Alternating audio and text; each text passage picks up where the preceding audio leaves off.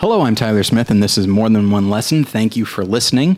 So one thing that I wanted to mention at the top of this episode is that there are a number of reviews available at the website right now. We've really tried to step it up. We brought in a couple of new bloggers, including Tim Atchison and Tober Corrigan, and they're really putting out some good material. So do check that out at morethanonelesson.com. And I also wanted to let everybody know that my book, Worth Watching, is still available at the website. So you just go and you click, in case you forget the title, just click the button that says Tyler's Book, and that will get you where you need to go. And it costs $15. And at the moment, it is shipping only in the United States because I'm the one doing the shipping, and I just shipped to somebody in Canada, and no thank you. We are not doing that again. Anyway, so, okay.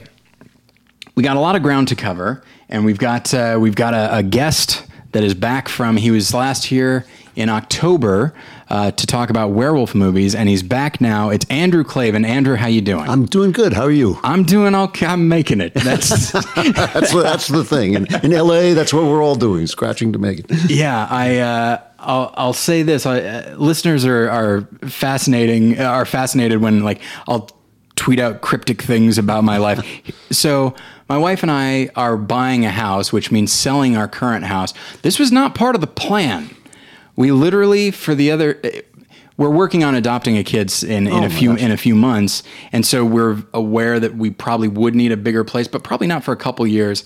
And there was an open house half a block from my current house, and my wife and I thought, let's go in just for fun. And the moment we stepped inside, it was like, well, crap. Yeah, because that's the house. And because that's the one, yeah. And it's the one that we might be in for a very long time. Yeah. And so we started down that road, and I've never sold a house before, so selling one while getting another one, it really is like a trapeze act where you have to let go of one before you grab the other. That's exactly right. I have a secret, though. What I do is I say to my wife, tell me when it's over and I'll come home. Yeah. The fact that this is at the end of my quarter, and so I'm writing 2 papers, and then I am grading 33 of them, and then next week 33 tests. And so it's going to be insane, but my wife and I had this discussion where I said, you realize you're going to be handling a lot of this because I'm going to be at school. And she said, that's fine. Because when I quote unquote helped last time, I just made things worse. So I know my limitations as an administrator, and they are many. I always call my wife vice president in charge of reality. So so there's a lot of stuff going on, and I will say that it might result in the next couple of weeks in like a missed episode, but I will do my best to make sure that does not happen. Okay, so what are we talking about? Well, today we are talking about the film Fences, directed by Denzel Washington, came out last year. It is a film that I remember when I first saw the trailer for it, I rather cynically, but trying not to be too much, my first thought was like, all right, there's a couple Oscar-nominated performances in here. We all know it. The question then is Viola Davis lead or supporting? Like, that was the question. And I feel bad thinking in those terms, but when you do this long enough, you can't help but think in those terms. And it took me a while to see it. It was right in the smack dab in the middle of Oscar season. And when I finally did see it, I was pretty happy with it. There's, we'll get into the more specifics in a moment, but I'll say in the broadest possible sense, it is not necessarily a director's movie. Denzel Washington directed this knowing full well that it's a film version of the play, and he's just going to direct to the performances. And I feel like as long as he knows that and doesn't think he's doing something else, I think he's in good shape. So I myself tend to get a little bit wary when actors direct. You get some good ones. You get like a Clint Eastwood. You get, I think, oddly enough, I think Warren Beatty has directed some good movies, Robert Redford. But by and large, I don't really like when actors direct. And I think this is an example why. I wouldn't say Denzel Washington is like a visualist. He makes character movies and he directs to that. But he doesn't have any pretensions otherwise, so I'm okay with it. So, and once again, we'll get into the specifics, which is to say we'll get into the various characters and performances, because that's kind of what there is in a moment. But what was your? I know that you're somebody who, you keep an eye on the culture, and I believe when you and I went out for coffee like a year ago, and it was right in the middle of Oscar season then as well. And I know that you're somebody who has an eye towards awards in a cynical way. So like when you saw Fences, did you have a similar reaction to me? It's funny. We went back and forth in email because you remember they send me screeners at the end of the year for the Writers Guild, and I lost it. And I was too stubborn to actually go out and pay for it, so I had to keep searching. I think it was my wife finally overturned it in her room and in her workspace. And I had a very similar reaction. I thought it was a filmed play, and I got the feeling basically that Denzel Washington knew that this was one of the performances of his life, and he wanted to capture it on film. Yeah. And I thought, it was a great performance. I mean, I really thought it was a performance on a whole other level than everybody else in the movie. Anyway, I thought it was worthwhile to capture that performance on film, and so I forgave it its staginess, and it didn't, it doesn't open up the play, but on the other hand, it doesn't exactly feel like it doesn't all take place in one room. You could see the play in your mind, you knew what it would look like, and it's a beautifully written play, and I felt that some of the writing didn't translate to film. That bothered me. It was very melodramatic play. Everything on stage is language, and everything on screen really is visuals. Yeah. And so there was a lot of times when I just thought, gee, if I were making the movie, I would have cut that scene out or cut that scene down. Yeah. And he didn't do it because he just wanted to preserve. This is my guess, that he wanted to preserve that performance. That would be my guess as well. There are, I think maybe among the best plays that have been adapted, I think Glengarry Glen Ross does a great job, because that play takes place in essentially two places. It's a 2-act play. So one is the real estate office and the other is a Chinese restaurant. And I think they do a great job of opening that up. And then oddly enough, another Mamet play, American Buffalo, that does take place in one area, but the director shoots it in such a way so that it seems cavernous. It really does not seem that stagey to me. But this one, it really does. And I feel like it's how he's not a director first. Right. An actor first is, I'm saying every single line here, because why would I want to cut anything? Yeah. Have you seen, there are clips on YouTube of a stage performance of Fences with James Earl Jones. Have you seen any of those? I've never seen it. I've never seen an August Wilson play. Okay, I've seen almost all of Mamet's plays, but I've never. Yeah, well, I'm a big Mamet fan, and it's interesting. This is another topic for another time. But when he transitioned into film, he transitioned shockingly well. Yes, as a director, certainly. Yeah. But what's interesting is that this character Troy Maxon that Denzel Washington plays. So I saw this clip of a stage performance in which James Earl Jones plays the character. And God bless him, I like James Earl Jones, but I feel like he plays him... This is a very difficult character to play, because he makes these big proclamations. And if you're not careful, it will seem like you're making it like you are genuinely proclaiming something. But his character... If you do it right, the character is, now that I'm mentioning American Buffalo, he's not unlike the character of Teach, where he's got a bunch of he thinks he has a lot of wisdom. Sometimes he does, sometimes he doesn't. But either way, he's going to say it in a way that is delightful and charming and charismatic and over the top. But you can't make it too noble and grandiose. And I feel like in that stage performance of James Earl Jones, I feel like it is. Yeah. And I think Denzel Washington actually does. It sounds weird to say that he kind of dials it down because it's a huge performance, but he makes the character seem like someone I could know at some point, a particularly very charismatic, real, theatrical person. And he's very real, and he's human, and he uses the fact that Wilson cleverly wrote the play so that you have a chance to get to like the guy before the layers are stripped off, and you start to think like, some of this stuff is really not as forgivable as he thinks it is, but he gives you a lot of time to get used to him and sort of find him, like you'd find somebody else's father. It's easy to find other people's fathers kind of charmingly eccentric. And then when you hear the son's point of view, you think, not so much. He's really a bad guy. And I thought he managed to capture that and make him very human. Yeah. That's a great way of putting it because, I've talked with friends who I've met their parents, and their parents seem like super cool. Yeah. And then they're like, you go home. I stay here, and it is exhausting to live with these people. Right. And Troy definitely seems that way. And not to think purely in terms of Oscars, but it was very much Best Actor was definitely down to him or Casey Affleck. I preferred Casey Affleck's performance because I think it's a harder thing to do to like keep things inside than to just put everything outside. Well, I think Casey Affleck is far, one of the very, very best young actors around. I didn't like that movie very much. Oh, I do. I know it. people loved it. My wife liked it very much. I found it kind of stagnant, and this is a weird thing to say. Okay.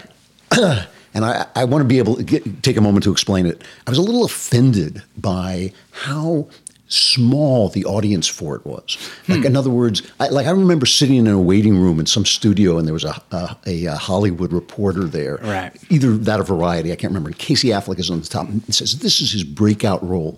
And I thought, how could anybody have thought that anybody was going to go see this movie? I mean, it was just a stagnant part. It's like he never moves. He never budges off the dime. It's beautiful. It's really well written. It's really well observed.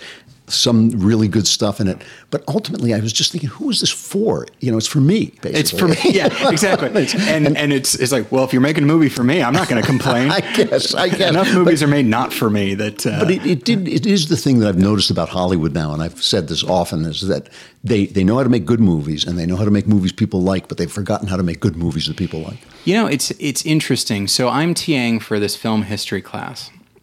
So I'm teaching a bunch of 18 and 19 year olds about film, and it is interesting that you've seen The Best Years of Our Lives, I would assume, right? Yeah, terrific. I love that movie so much, and one thing in doing research about it, so we screen it in the class, so all these kids are watching this 3-hour movie about war veterans. Right. So Gone with the Wind is, adjusted for inflation, still the number one movie of all time as far as box office. Yeah. For a while, number 2 was The Best Years of Our Lives. Yeah, I know. It was the highest grossing movie of that year, and for a while it was number 2 behind Gone with the Wind, which is still number 1 adjusted for inflation. And so there's part of me that's just like, well, Manchester by the Sea isn't that different than something like The Best Years of Our Lives, but it's just when you're in this film history class, you just see this progression, or maybe not, of spectacle takes over everything. Sometimes good spectacle, like Lawrence of Arabia. Sometimes not great spectacle, like every Transformers movie. And it's just one of those things that like Hollywood does. Every once in a while, you get something like Hidden Figures, which I didn't think was that great of a movie, but like that movie made a ton of money. Yeah. And it's a movie for grown-ups. Yeah, it does happen. But when you go back, I did this once for a blog post I was writing. When you go back and look at the Oscar winners, for a long time, they're the biggest grossing picture and the best movie. Yeah. And that just has stopped. That is just, and that's something, by the way, that happens to all art forms as they get old, happen to poetry, happen to novels, that the intellectual thing that the critics like becomes the gold standard. And then the rest of Ulysses becomes the gold standard, and all other novels become detective stories. So. Interesting. That's it's something that I lament, because it wasn't even that long ago that a movie. I don't think Rain Man is an amazing movie, but that was the #1 movie of that year. Yeah. And that was an adult movie. Yeah, no absolutely. And Forrest Gump made a ton of money. Well, partly it's capitalism. I hate to say it, but as you sit there and you say, what they always start out the same way, because they do this in publishing, which is what I've been in most of my life. And they'll start out and they say, well, we'll publish Stephen King, and that will pay for the good writers. And then suddenly it dawns on somebody, well, why don't we just publish Stephen King twice and forget the good writer? And then we won't lose that money. And those guys who used to like to publish the good writer, not to say that King's a bad writer, he's a very good writer, but they use him to publish the literary guy. The editor who published the literary guy gets old and cashiers out, and nobody's left who wants to do that. Well, and there is this feeling in studios that despite it being primarily about money, certainly at the studio level, there is also this feeling like, well, look, we can't just nakedly grab for money. We need to at least give the vaguest impression that we are in favor of art as well. So, okay, we'll bankroll 1 or 2 prestige pictures, give it a nice Oscar push, and that will give us at least some kind of pedigree. Right, but they have given up on the vision, and this did used to be a vision, because I was in the business working when it was there did used to be this vision of the gold standard is to make a great movie that people like. And they've just given up on that. And it's all gone into TV. I mean, all the writers working in TV, all the best actors are in TV. Yeah. And that's, And as somebody who, I like TV, but I'm still in love with movies, and painful to see sometimes. It is. It's painful to me to watch young people come to town who want to get into the movies, slowly realizing that they're going to have to choose whether they want to do good stuff or whether they want to be in the movies. Yeah. It's a strange kind of thing. Yeah, it's very rare because that's the thing is, you were saying with Casey Affleck is like, oh, this is a breakout role. He's been in the business for a long time. Yeah. And yes, this will give him more opportunities, but he was getting opportunities anyway. But who on earth could have thought that was going to be a breakout role? I mean, there is no. It's the Oscar itself that's the breakout role. It's not even the character. I don't know. I suspect he's not going to be. He hasn't got. By the way, I mean, he's a better actor than his brother, but he hasn't got anywhere near his brother's charisma. Yeah, and it's. Yeah, I definitely prefer Casey Affleck, but it's weird. They are such different types of actors. Yes, they are. That's true. That's very true. Although, you know what? Did you see Gone Baby Gone? Yeah. I never would have thought that... Sorry, we'll get back to Fences in a minute. Sorry, everybody. This happens sometimes. I never would have thought that Casey Affleck would be such a good Boston tough guy. No, he was good in that film. Yeah, he's a terrific actor. And in a way, it's just like, well, the only person that would have cast him as that is his brother. So maybe nepotism works sometimes. But yeah, and so to go back to Fences, so I saw it in the theater. We also get screeners, but at the critic level. So it's anybody's guess what we're going to get. Yeah. Sometimes it's these small movies that I guess maybe could get nominated for some critics award. It's crazy, but we didn't get one for Fences. And so I went and saw that in just what I would say is a very mainstream theater in Granada Hills. And so the film had been out for a while, and there were, I'd say, maybe 25 people in the theater. And I remember just thinking like, well, this isn't the type of movie that mass audiences see either. And it made okay money. And it just got me things like, on a number of levels, like God bless Denzel Washington, who's willing to use his star power to get this play seen, and to bring in someone like Viola Davis and some lesser known actors like Stephen Henderson, who's primarily a stage actor, and just using his celebrity for good, at least on an artistic level. He's an actor that I don't think his ever let me down as far as performance. I remember he's a Flight. I love him in Flight, and he's one of the last actor stars too. He's one of the last actual movie stars. That's true. I mean, I just the other day saw the remake of The Magnificent Seven, which pales next to the original. Yeah. But at the same time, he walks onto the screen, and a movie star has arrived. And that's a rare thing nowadays. Yeah, and he does seem. My friends and I have talked about this in regards to Denzel Washington, that he seems to exist on his own outside of Hollywood. It's even though he makes films on a regular basis, but it's just like he is bankable. He's dependable. There's really no ebb and flow. He reminds me almost of Tom Cruise in that way, although people still think in terms of box office, and he does have the Mission Impossible movies. But just these guys who are good actors and they are movie stars. And I guess they came up at about the same time, which is like the late 80s, early 90s. And so I feel like those are the two remnants of that time. That's right. So I did also want to talk about Viola Davis, who did win the Oscar for Best Supporting Actress, and I would say is a co-lead. I believe she won the Tony for lead actress for this play. Yeah. But to go back to the Oscars, they put it out there, and whatever they think will win. That's how. Well, to go back to Denzel Washington, that's how he wins Best Actor for Training Day, and Ethan Hawke is nominated for supporting, despite being the main character and on screen for like 12 minutes more. Right, it's just a strategy game. Yeah. But yeah, Viola Davis is, I would say, ultimately the heart of the film. It's funny. I actually didn't think this was one of her greatest performances. I think she's a terrific actress, and I thought she didn't have that much to do in a way. And he so dominates the story and so takes over the picture. I didn't find her. I'm not sure I would have said she was the heart of the film. I thought she was. I suppose if you're using that to say that she's the person with the most heart in the film, I suppose that's true. It's just so much a mainstream. It's his movie and it's his story. It's an amazingly powerful role. And I think the thing that strikes me about, and maybe it's more the character, but I think her performance is very solid. This idea that, in a way, she's not necessarily a battered wife, but she lets him get away with quite a bit. Oh, yeah. And then by the end, she doesn't. Mm-hmm. She puts her foot down and says, I didn't write the line down, but this baby will have a mother, but you don't have a woman anymore. Right. And then when he eventually, spoilers everybody, when he eventually dies, then she defends him against her children, at least in certain ways. And I feel like this is somebody who, if you were to look at her a certain way, you'd say she has no agency in her life at all. But it would appear that is a choice she has made. Yes, and I'm not sure I would say that, because I actually believe that women have a kind of power that is invisible. Mm-hmm. And a lot of times,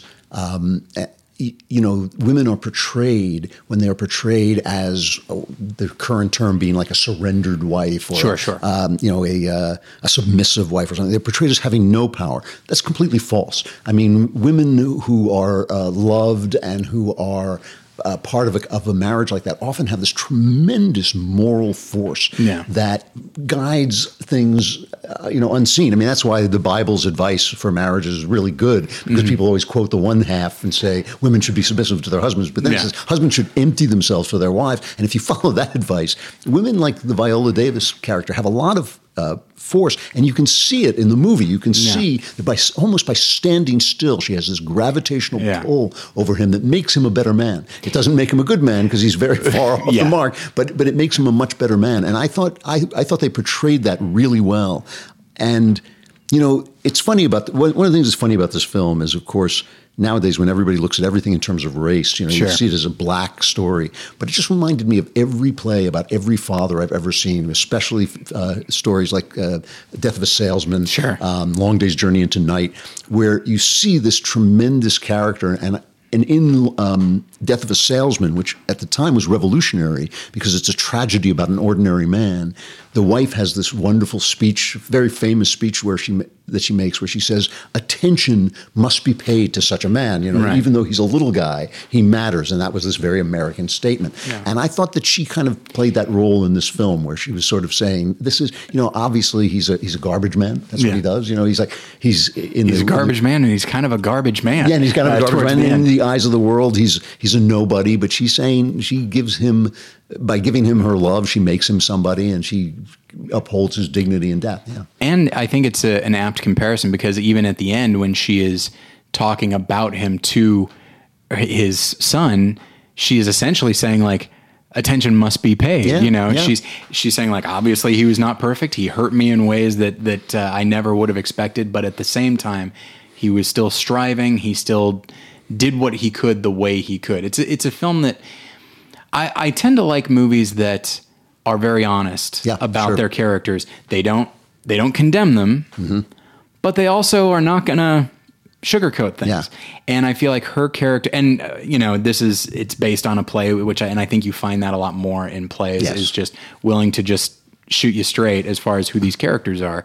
And I feel like both in Denzel Washington's performance and in Viola Davis's performance and character, who I think we kind of take our cues from, it's just like I'm so inclined to condemn him after a certain point. Yeah, sure. But then it's like, well, look, if she's able to forgive him, you know, not to the point that she's going to let him get away with stuff anymore, but if she's willing to forgive him, then like, I guess I have to as well, because like she's really in charge even of me. That's a very good point, and I think that there also is this thing about all these stories, the death of a salesman and this, and that is very American and very modern, because until I don't know, let's place it at the, you know, like in the 18th century. A son's life and a father's life were pretty much the same. You know, you did what your father did, and you did it under circumstances that were not almost indistinguishable. Yeah. Once you get to the modern world, the Industrial Revolution, you have this world in which sons are doing something, living lives utterly different. And when you look at this guy and you go back into his past, and the play does go back into his past, you realize that he's coming from a place that his son will never understand. And I mean, I think most of us feel that way about our fathers. I mean, I know, you know, I had terrible problems with my father, but I look back at where he came from. Yeah. And, you know, he went through the Depression, he went through World War II, he went through all this stuff that I didn't have to go through. Yeah. And it does give you this path to forgiveness. And I think that that's what she understands, and that's what she's seen that the son can't even imagine, really. And we're definitely going to come back to that. That'll be the big push of this episode thematically. But I did want to mention a couple other of the characters. Once again, I mentioned Stephen Henderson as Jim, Denzel Washington's like buddy from work. Great actor. I never saw him before. He's just a great he's actor. Primarily a stage guy, and I thought he was great. Unbelievable. Like it's got to be tough to, and I don't mean to speak ill of him. Like, he's a very forceful actor, but like it's got to be difficult to hold your own alongside Denzel Washington, especially when he's giving that performance. Yeah. And if there is, it's weird. Like, it's almost as though Washington's character exists. At the pleasure of his wife and his best buddy, because they are very patient with him. Yeah. And there comes a moment when, you know, his friend knows about his extracurricular activities before his wife does. And so he's like, hey, are you really sure that this is what you should be doing? And he just, he has a real wisdom, but he doesn't seem artificially wise as like best friends and mentors often do in movies. It's just a very lived in real performance. And I think Denzel Washington was smart to cast a lesser known actor in that role, because I think for me, it makes me pay more attention to him. Well, I think one of the things that makes a truly great actor, and Denzel at his best is a truly great actor, is that they're not afraid to share the screen with people who are great, because they know they just make them better. You know? Yeah, absolutely. Yeah. And then I will also mention Michael T. Williamson, who's been around for a while. He was Bubba in Forrest Gump, and he was in he was in the remake, the HBO remake of 12 Angry Men, and he played the Ed Begley character. So they thought it would be interesting to have this, you know, African American guy be prejudiced against like a Hispanic defendant, and he does a great job. He's an actor and he was on a show called Boomtown. Do you remember Boomtown? It was like on for 2 seasons. It was like 10 years ago. But and the show was fine. I liked it, but I was young. But he was great in it. He's a very dependable actor. And in this movie, he's playing a character who has brain damage from the war. And that's always a difficult type of character to play, because if you overplay it, it'll seem very fake. Well, actors tell me that these are easier parts to play, but I would have no idea. I mean, I guess that, they always say, it's like the joke in going the full retard. Yeah. It's, I don't know. I thought he was wonderful in it, very sympathetic, very touching. Yeah. And it's a nice moment that though he is often a burden and annoying to the people around him, like his brother, so he plays Denzel Washington's brother, and Troy, as exasperated as he can get, and as selfish as Troy is capable of being, like, he has nothing but love and sympathy for his brother. Yeah. And so it's that is, and I guess maybe this is from a script standpoint, is that, like, everything eventually points back to this Troy character, and that he can't be summed up as, well, he's purely selfish. No, not at all. He does love his wife. He does love his son. He clearly loves his brother, and he is able to do good things for them, but he also can't get out of his own way and does very selfish things and very hurtful things. He's all of these things. In other words, he's just a very human character. Human, tremendously damaged, too. Yes. He's been through hell. Yes. Yeah. And so yeah, listeners, I would highly recommend you seek out Fences, and then I will briefly touch on the companion film, which I admittedly had not seen in a while, but it left an impression on me because my favorite actor is Robert Duvall. And it is The Great Santini, written and directed by Louis John Carlino, who I looked up, and he'd written a number of things, but he did not direct much. There's only one of 3 movies he directed. And so it features Robert Duvall, Blythe Danner, Michael O'Keefe, David Keith, and a number of others. But Duvall, this is one of the films that he was nominated for Best Actor for, losing to Robert De Niro for Raging Bull. No one was going to win against him. And now, I believe, listening to your podcast, I believe there is a clip from The Great Santini that you play. Yes. Now, we don't want to necessarily get into why, but it led me to believe that it's a movie that you're generally aware of and certainly have seen. Oh, yeah. What is your take on the film? Well, I thought that if I had to pick the greatest actor of his generation, it would be Duvall. And I think this is one up there with Rambling Rose and a couple of other things that he's done. I think this is one of his greatest performances. The story of Fathers and Sons is always a riveting one. Yeah. This is a good one. Pat Conroy, obviously, this is based on his novel, and obviously was writing about something he really knew about. It's a movie like Fences that there were times when I felt I should watch it like a horror movie through my fingers, because he does things to his wife and his son that are so insupportable. And yet you do see his pain. He plays it, so you see the guy's pain. You see what a pain in the neck he is on the one hand, but also that he's coming from a place of suffering. And he too has seen things. He's a Vietnam guy, and he's seen things that, like, we with the line from Shakespeare, "We are young, we'll never see so much or live so long." I mean, so there's a lot of sympathy for it. And I think it's a terrific film. I think it's a really good film. Yeah. It's been a while since I've seen it, but I remember it struck me it was very powerful. I remember it very clearly, and I just think it's a great performance.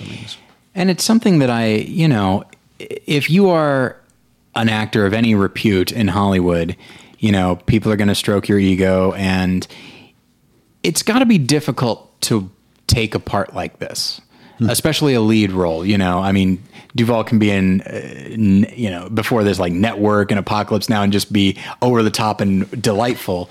But to play a lead role that is not merely complicated, but at times quite hateable. I feel like, and I would say this about Denzel Washington as well, there's a real lack of vanity there.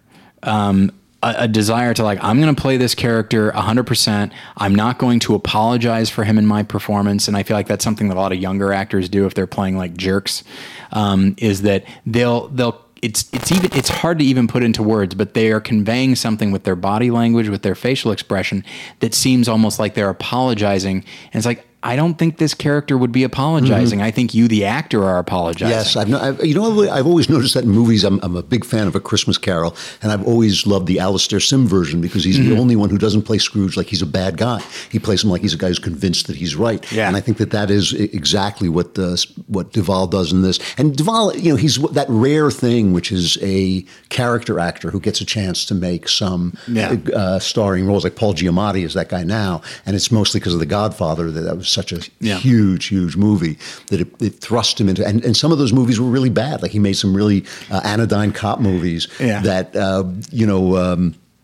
that he just couldn't pull it off. But when he found his place of making kind of smaller movies with real interesting characters, he was great. I remember, I think it was an HBO movie called Stalin, in which he played Joseph Stalin. Oh, yeah. And I think he won I keep talking about awards. I'm sorry. I don't actually care that much about awards, but it's a thing I keep bringing up in when I'm teaching my students. I could let go of this, especially with the Golden Globes. Ugh, why would I care about such a thing?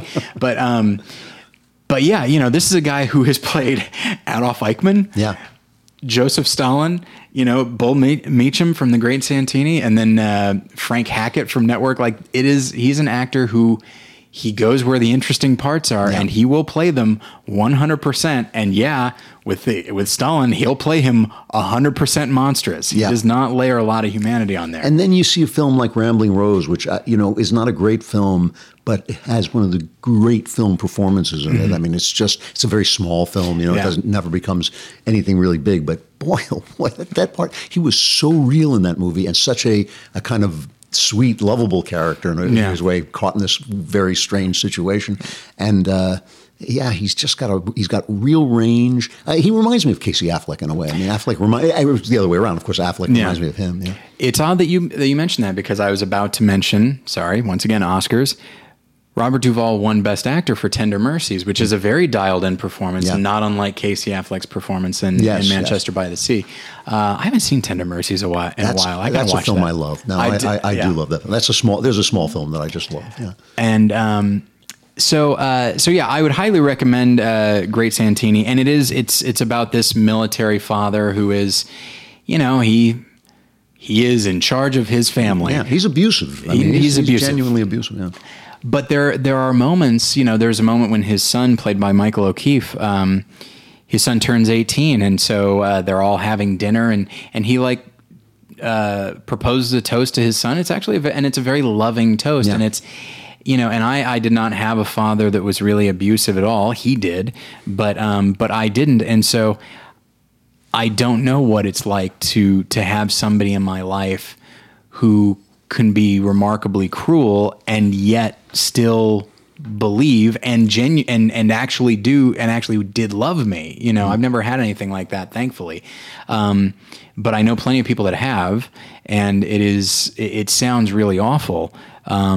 Because it's like, I so badly want to believe that this person loves me, and I think they do, but why do they have to just keep acting like this? And that's... Well, yeah, and also when you're a child, your parents are your moral universe, so the immediate assumption with almost every abused child is that he's somehow to blame. Because why, if I'm being hit by lightning, why, it must be my fault. Yeah. I'm walking around with these golf clubs. And and so along those lines, I wanted this idea of fathers specifically. There are movies about, let's just say, difficult mothers, like Ordinary People, for example. Yeah, that's a good one. Mommy Dearest. Well, there's a lot of issues with that one, but yeah, and but I want to talk about fathers specifically, and so there's just a little to kind of set up the theme for what we'll be talking about. So there's a website called Key Life, and this is a writer named Alex Early. And he says, I've gotten a lot of questions lately by other Christians in the church regarding how to go about relating to God as Father when one has an understanding of a Father that is so skewed, so damaged, so beyond repair. Many people grew up with an abusive father, negligent father, or an absent father. For some, tragedy struck and our fathers died way too early, leaving some questions unanswered, conflicts unresolved, and memories never made. Thus, for countless squirming saints in the church, the idea of having or even wanting an intimate relationship with God as Father is not only incomprehensible, it is altogether repulsive. Men are bad, corrupt, and fail. How on earth can I trust my heavenly Father? And so here's the thing. This is very strange. It was weird for me to be watching Fences and be reminded of somebody else's story. But I had only recently finished your book, your memoir, The Great Good Thing, which I will recommend up and down. I will make it available in our More Than One Lesson Amazon store so you can buy it very, very easily. I think it's a really great book. And it feels weird saying like, hey, that reminds me of you. Like it reminded me of me too. Well, it's something that really struck me. And so that's why I reached out to you, right, to talk about this. Because, you mentioned earlier that you had a rough relationship with your father, and so you are welcome to talk a little bit about that. But as you just mentioned, when you watched Fences, it reminded you of you a little bit. Like what specifically? Well, some of the stuff I was talking about, the American experience. I mean, the interesting thing about my father was a good man. Mm-hmm. He was a nice man. He was a loving man. He loved my mother. His marriage, their great marriage, shaped and made possible my great marriage, Mm-hmm. So I have a lot that I owe him, and he was not a cruel guy. Yeah. But he was a professional comedian, and he was brutally funny, and there was something about me that just set him off.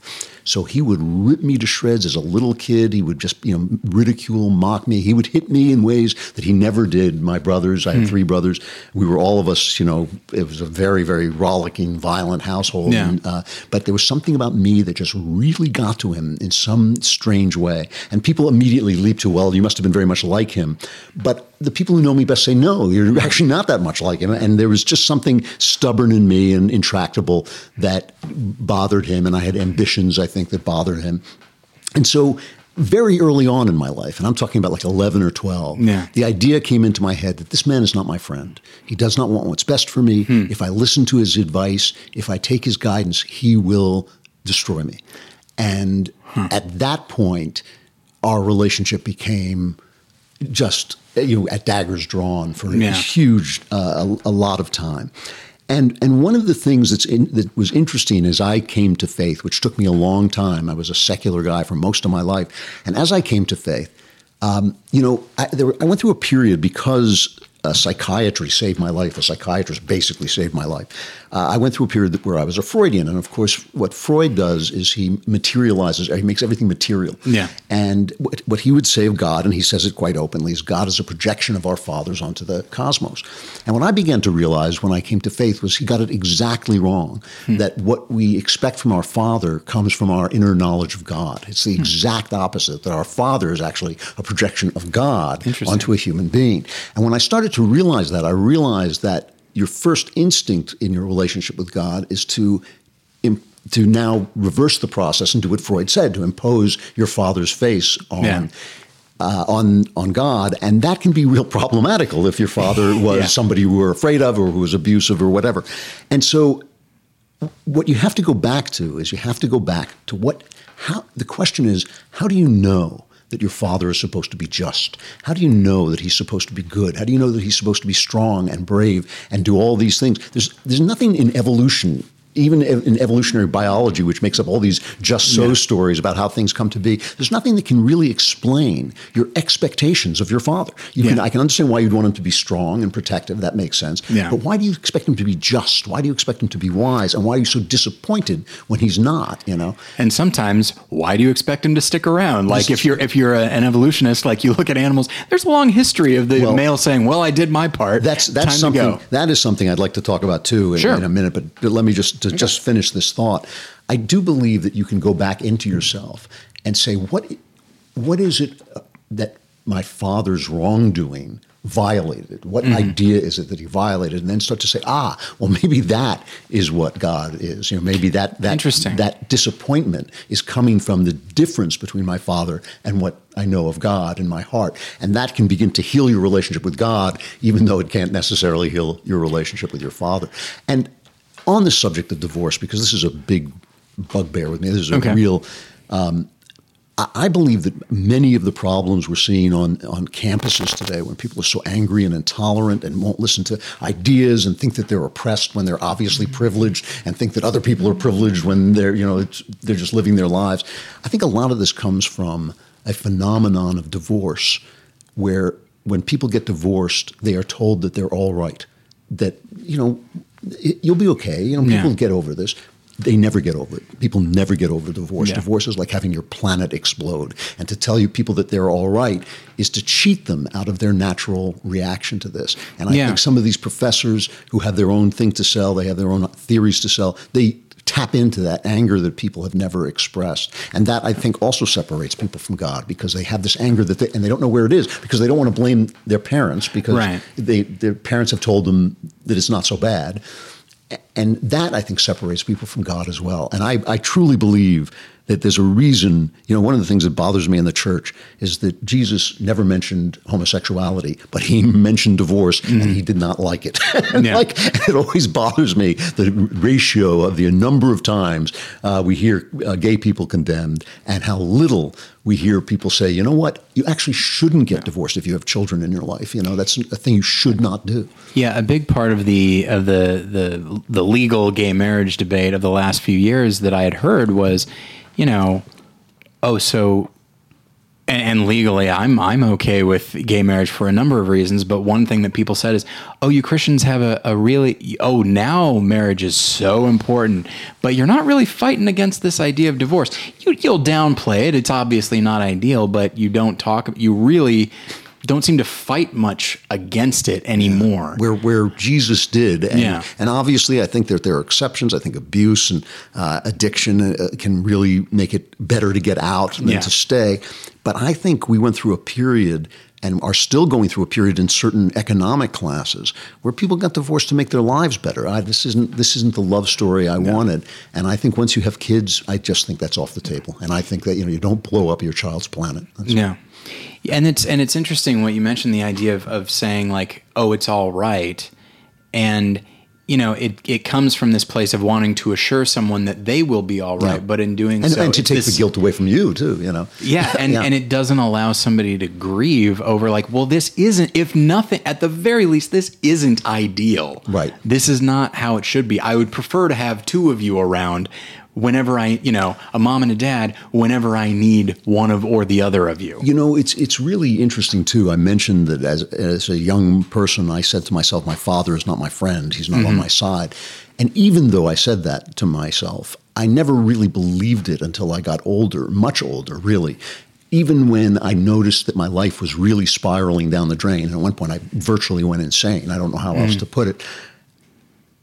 Even then, the realization came to me that, my family was not the suburban happy family that I thought it was. But it still took me years and years and years before I could say, he really did something wrong, And in the thing with, of course, a relationship is both people are always in the wrong. But if you're a child, you're kind of off the hook. Yeah, you have a little bit less responsibility. And so it took me a long time to realize just how wrong he was, and then a long time after that to forgive him for it, which was a very difficult process as well. But to get back to the question of imposing God on your father and imposing your father on God, I really do think that is one of the reasons these father stories are so compelling, and our relationship with our father is so compelling, because I do think it is meant to be. I think your father is meant to be the representative of God on earth. And how often do we get that right? Not so often. Yeah, and then the idea, not to go too far down this, because that's a whole other episode, but the idea of marriage and like sacrificial love towards this other person is also supposed to be an image. And, I look at my own marriage and I just think like, wow, I hope God doesn't get it wrong this often, because I am really screwing up a lot. And my wife is also screwing up a lot, but let's at the moment, let's focus on what I'm doing, because that's the only thing I can actually control.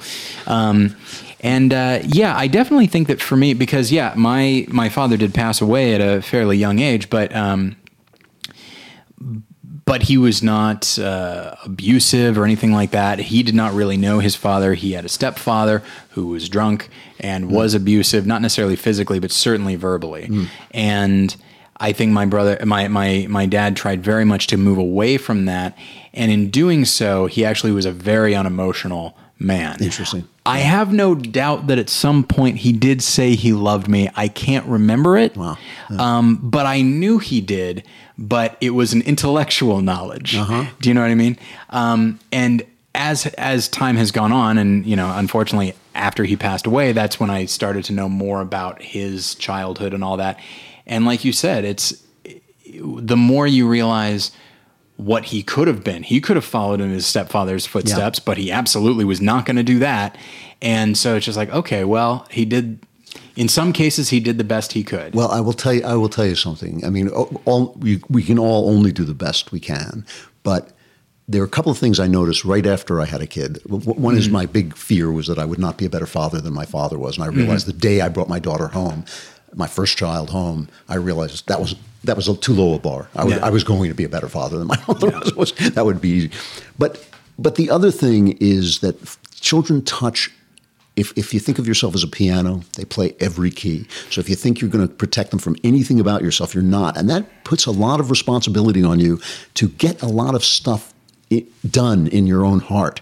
Obviously, you have a child when you have a child, but I really do think, and this is part of the Christ story. This is essential to the Christ story. I think that fathers have a responsibility to pay their own debts and not pass them on to their children. And when I say debts, I don't mean financial, although that's helpful too. I mean the debts of anger, of disappointment, of failure that all people carry around with us. We all carry around these debts. And so you say, for instance, your father was a good man, and that's a beautiful thing, but he had a hard time being emotional because of where that was a debt that he hadn't paid. And you get stuck with it to some degree. Now, something like you are going to pass on. You're scarred by history. You are part of the world. You are going to pass on stuff. But you can do a lot of work to remind yourself that you don't want to be fighting yourself. You want to be as open as you can, but you want as many of those debts to be paid. Pay off your anger, pay off your disappointment, pay off all the things that we come in life, and don't make your kid carry that debt, because he's going to acquire his own debts as he goes forward. Yeah, there's a reason that there is a phrase, the sins of the fathers. That's right. That's right. And it's a fairly common phrase, and it's the sentiment of it is a very sad one. That it is, what is it, visited on the sons or something like that? Sun,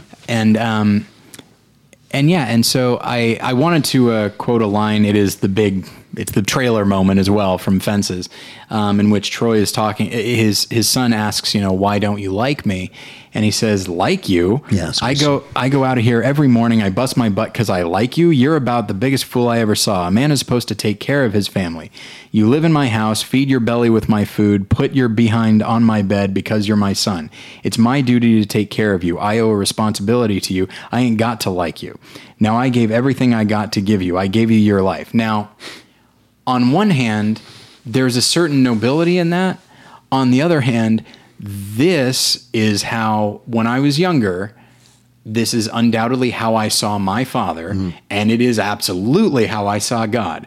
This idea of like, okay, so there's a definite sense, it's like, they are obligated to me, they are responsible for me, not 100% sure if they like me. And as I got older and I started to be able to connect with my father more, intellectually, if not emotionally a little bit, I understood like, oh no, he does like me. We do have things in common. We actually get along, and I do love him and he loves me. But that image of a rather detached God, who, yes, I love you because I say I love everybody, and I guess that includes you. Liking you, I don't know. You're into some pretty dumb stuff. It's a thing that I'm, and I deal with depression and all kinds of stuff. But it's an image that I got over with my dad, and maybe his death kind of hastened that a little bit, and wanting to make some kind of peace. But with God, I'm still having a hard time with. Interesting. I always hate it, and I've heard some preachers I really admire, like Tim Keller, say this, and I just completely disagree with it. He'll say, God doesn't love you because you're lovable. He loves you because he's loving. That's a nonsense. That's a theological nonsense. If God loves you, you're lovable. That's the definition of being lovable. Yeah. So they're happening at the same time. That's right. So, I think that is something. And by the way, I struggle with this too. I have a very hard time. I don't have a hard time loving people. I have a hard time receiving love. Sure. And I think, one of the reasons I love the scene that you just read is because this is an essential part of being a father. And I suspect it's an essential part of being God in some way, is that, as Chris Rock did the best routine about this. He said, nobody says to his father, it's really nice to have light to read by. Thank you, Dad. Nobody ever says that. And part of being a man, and part of the thing I object to so much about feminism, is it doesn't take this into account. Part of being a man is living with that. You live with the fact that it never really occurs to somebody to say, thank you for the roof over my head. Thank you for filling my belly. Thank you for all, and so you kind of live with that, and you realize you do feel that way, where your kids say to you, why don't you love me? And you say, love me. My whole life, everything you have is given to you by me. I remember, since we're talking about movies, I wrote a very terrible movie. It wasn't terrible when I wrote it, but when it was finished, it was awful, called One Missed Call. Funny how that happens. Yeah, sometimes. I know. It got a 0% on Rotten Tomatoes. It actually, that's an achievement. It actually won that year's Rotten Tomatoes Bad Movie Award. And it was a remake of a Japanese film. And my son went and saw it, and he was my son is a brilliant, brilliant scholar. I'm not just saying that because I'm proud of him, but I am proud of him, but he's also a brilliant scholar. And so I was sending him it's like having a kid with a 100-mile-an-hour fastball. I was sending him to the best schools I could send him to and all this stuff. And he went and saw this film, and he said, it's not really very good. And I said, it's junior and senior year. It's great. I said, it's the best movie you ever saw. Yeah. And I think fathers, good fathers do live with that. They just say, my love is what you're breathing. You're breathing my love. You're eating my love. You're reading by my love. Yeah. And, you just have to somehow communicate that in some way. Yeah.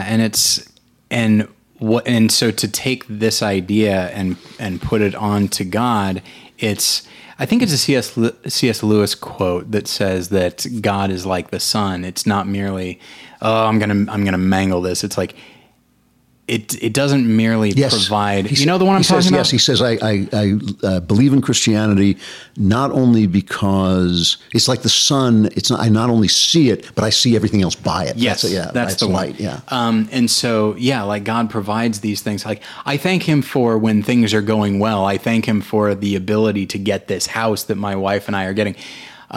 Failing to I didn't thank him for the 1-bedroom apartment that we have, but some people don't have such a thing. And if you want to even boil it down, for my life, and I'm somebody that, because of my depression, I am not often thankful for my life. Often quite the opposite. And so it's that, but thankfully it's not only that, because God does say over and over again, I do love you. Yeah. And so it's both. He is providing these things that you don't even notice, and along the way, he is also saying, I love you. It is interesting, this, I had a conversation, I don't know if you know the radio talk show host, Dennis Prager. Oh, sure. He's a brilliant guy, and he's virtually a rabbi. He knows so much about Jewish theology that I think he went to yeshiva school, and he's virtually a rabbi. And we got in a conversation once where he said to me, we were talking about the difference between, because I'm a Jew who became a Christian, and we were talking about the differences between the two religions. And he said to me, I cannot logically, he said, all my faith is based on logic, and I cannot logically believe in a loving God. And I said, that's interesting. How do you explain creation? And he said, I can't. Yeah. I thought, well, that's an interesting admission. Because to me, that is where it begins. There is this thing about life that when you think about it from a certain point of view, even your depression is a beautiful thing. I know it's a terrible thing to say. It doesn't often feel like that, but I say it as somebody who's been depressed and has struggled in the past with depression. And it is this vital sense that you are alive always, even then, Sometimes well, at the moment, all I can feel is pain, but that's something. Yeah, it's something. Exactly. Take what you can get sometimes.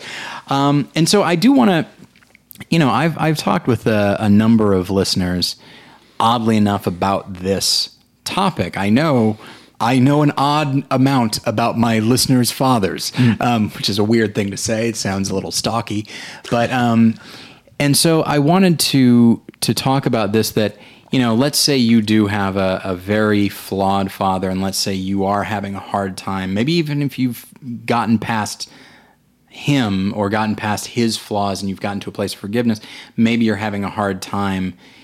Squaring yourself with God, where you have a clearer idea of who He is, because there's an intangibility there.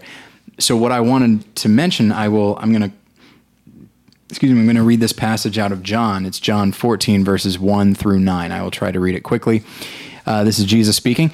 Do not let your hearts be troubled. You believe in God. Believe also in me. My Father's house has many rooms. If that were not so, would I have told you that I am going there to prepare a place for you? And if I go and prepare a place for you, I will come back and take you to be with me, that you also may be where I am. You know the way to the place where I am going. Thomas said to him, Lord, we don't know where you are going, so how can we know the way? Jesus answered, I am the way and the truth and the life. Nobody comes to the Father except through me. If you really know me, you will know my Father as well. From now on, you do know him and have seen him. Philip said, Lord, show us the Father, and that will be enough for us. Jesus answered, Don't you know me, Philip, even after I have been among you such a long time? Anyone who has seen me has seen the Father. And so, I mentioned the intangibility of God, and how on earth can we picture what He looks like and how He would sound?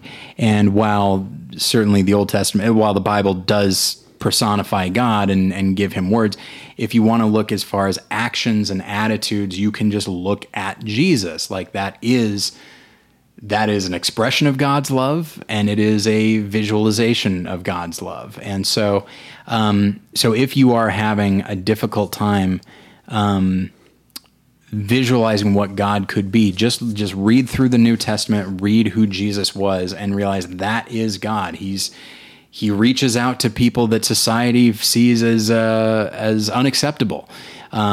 He still says there are things that are unacceptable. Go and sin no more. But in the meantime, whoever is without sin cast the first stone. Like he manages to juggle all of these things that our human fathers and every human can't. I think that's a great point, and I think one of the things that in the last couple of years in my what in Christianese they call your Christian journey or whatever, sure, whatever stupid thing they call it. But one of the things I've concentrated very closely on is the personality of Christ. Like who is? I mean, how do I get to know Him better and know Him more closely? And one of the interesting things, I've tried to put church theology out of my mind. Like I've just thought, read the book. What does he say? What does he do? Probably a good call. Yeah, I mean, I just thought, let all the voices go away and all the things that people have that like barnacles have stuck to him all these years. Let me just see him. He's right there in the book. Let me read him. And I found he says some very, very strange things, and some things that really took me aback. For instance, when he is walking on water and Peter comes to him and says, let me walk on the water. And Peter starts to walk on the water, and he takes a couple of steps, and then he gets frightened and he begins to sink. And Jesus says to him, "O ye of little faith." And I thought, wait a minute, he was walking on water. How much faith is he supposed to have? He did okay for a while there. I thought that's more faith than I have. I mean, and he actually does. I mean, there's another scene like that, the same sort of thing where I think a centurion comes to him and says, "My son is ill," or maybe it's not. It's somebody comes to him. A rich man. I believe it's and he says like, "Oh, by your faith, your son is ill." It's a centurion. But before he says this, he says to him, this is in John, a guy comes to him and asks to heal his son, and he says, this generation won't be satisfied until you have a sign. You won't believe until you have a sign. You think like, the guy's son, he's asking you to heal his son. And so his he is actually seeing a world very different than the world we see. And he says that. He says, now you have the light you can see. When I'm gone, it's going to be dark again. And I think that is what I strive to do, is to try to see a little bit, which I think is what faith, the meaning of faith, is to believe that world that he saw, that world in which people are healed, that world in which people walk on water, that world in which matter is just a representative of the Spirit, that world that he illuminated for a very brief period of time and then left us here to just believe in it. And so as we wrap up, I will say that I wanted to briefly talk about, I'm not going to read it, but the story of the prodigal son. Everybody knows it. So Luke 15, verses 11 through 32. It's told elsewhere, but that's the one I chose to latch onto. So we have the two brothers. We have the one that stays home. We have the one that goes his own way, as Stevie Nicks would say. I'm sorry, that's a dumb joke. Anyway, so it's late. It's not actually late, but I'm exhausted. So this, the prodigal son goes off and just squanders his inheritance, and then he comes basically crawling back, and so Jesus is telling this story, and he says, while he was still a long way off, his father saw him and was filled with compassion for him. And he ran to his son, threw his arms around him, and kissed him. And so, if you've been Christian for any length of time, you've probably heard a number of sermons about the prodigal son. And so I'm not necessarily saying anything new, but there's something about, it's not merely that he allowed his son to come back and just stood on the porch and it's like, oh, here he comes. I will wait here for him and I will have the doors open. That in itself is pretty amazing, but it's no. I can't wait to put my arms around this kid who is very broken and has made some terrible mistakes. But then we often hear the other side. We hear about the older son who was steadfast and all that and is judgmental of his brother. And the father says to him, my son, you are always with me and everything I have is yours. But we had to celebrate and be glad because this brother of yours was dead and is alive again. He was lost and is found. And so in a lot of sermons about the prodigal son, we tend to be really judgmental of the second brother because he's judgmental. Yes. But what I like here is that there's really no judgment. Yeah. There's no judgment for the younger son or the older son from the father. He understands the limitations of both. He says, my younger son went and did this thing, and boy, does he regret it now. My older son is not seeing any of the reward. He's he's comparing himself to somebody else. My older son does not understand any more than my younger son. Mm-hmm. And we scold the older son because that tends to be who we see ourselves as. And so it's okay, well, if we're going to learn something, it's that we can't be like that older son. But the father has love and assurance for both. I think that's absolutely true. And it is one of the things when I said I try to put church teaching aside is I find that the judgment is almost always from the preacher, not the book. Sure. The woman at the well, the same thing. They always say, oh, he saw her sin. He doesn't say that. He doesn't say it. He just saw her life. He just saw what she was doing. It's all the guilt comes from her, if it even is guilt. And the same thing with Martha and Mary. I've heard whole sermons condemning Martha, all this stuff. That's not what Jesus is saying at all, ever, And I think that's, the only time he says that is to powerful religious people. The only time he really lets rip, and then he really lets rip is on people who close the door to God. And I think, this is a key thing, that thing that you said of God coming to greet you. Mm-hmm. When I wrote my memoir, The Great Good Thing. Thank you. When I wrote my memoir, the Great Good Thing, which is the story of my conversion and kind of my life story, one of the strangest things that happened to me was it was comical. Comical how often God was clearly present, almost with a big, high God, lights of neon lights of saying God, that I didn't see him and didn't see him until I wrote the book. Didn't see it until I was reading the book and thought, oh, wow. Did you see Lake Mungo? What was it? Lake Mungo. It's a wonderful ghost story. You should watch it. It's wonderful. Right. It's really good. It's a found footage. It's the first I've heard of it. Oh, it's wonderful. It's absolutely wonderful. One of the things is they keep taking pictures, trying to find the ghost, and then later like during the end credits, they show you where the ghost was. That was my experience of writing this book. Is suddenly I realized they're all he was constantly reaching out, constantly coming after me, constantly coming down the road to greet me. And sometimes you can just be that dense that you don't see what's right there. Yeah, it's the reason that Jesus speaks in parables is because, like, all right, I'm gonna take these big principles and condense them and make them very tangible and very easy to understand. And even in something like The Prodigal Son, which is a pretty simple story, we still have such a desperate desire to like comb a lesson out of it in such a way as like, okay, well, how can I be different? And it's like, well, yes, that's not a bad attitude to have, but it's not a story about being different. It's a story about how loved you are. Yeah. And just how much that love extends, how far that extends, regardless of which brother you are. And so, for those that, in my case, I had a father who I knew loved me, but I didn't feel loved me. In your case, you had a father that you did not feel like was on your side. And for some, they had a father who left.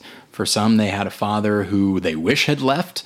And so if that is a roadblock for you to keep from like embracing God as a father, maybe you think of God in any number of other ways that are comforting, that's fine. But keep in mind that that God is the father that we were meant to have. And if you want an example, just look at how Jesus speaks of himself, look at how he treats other people, and look at the stories that he tells.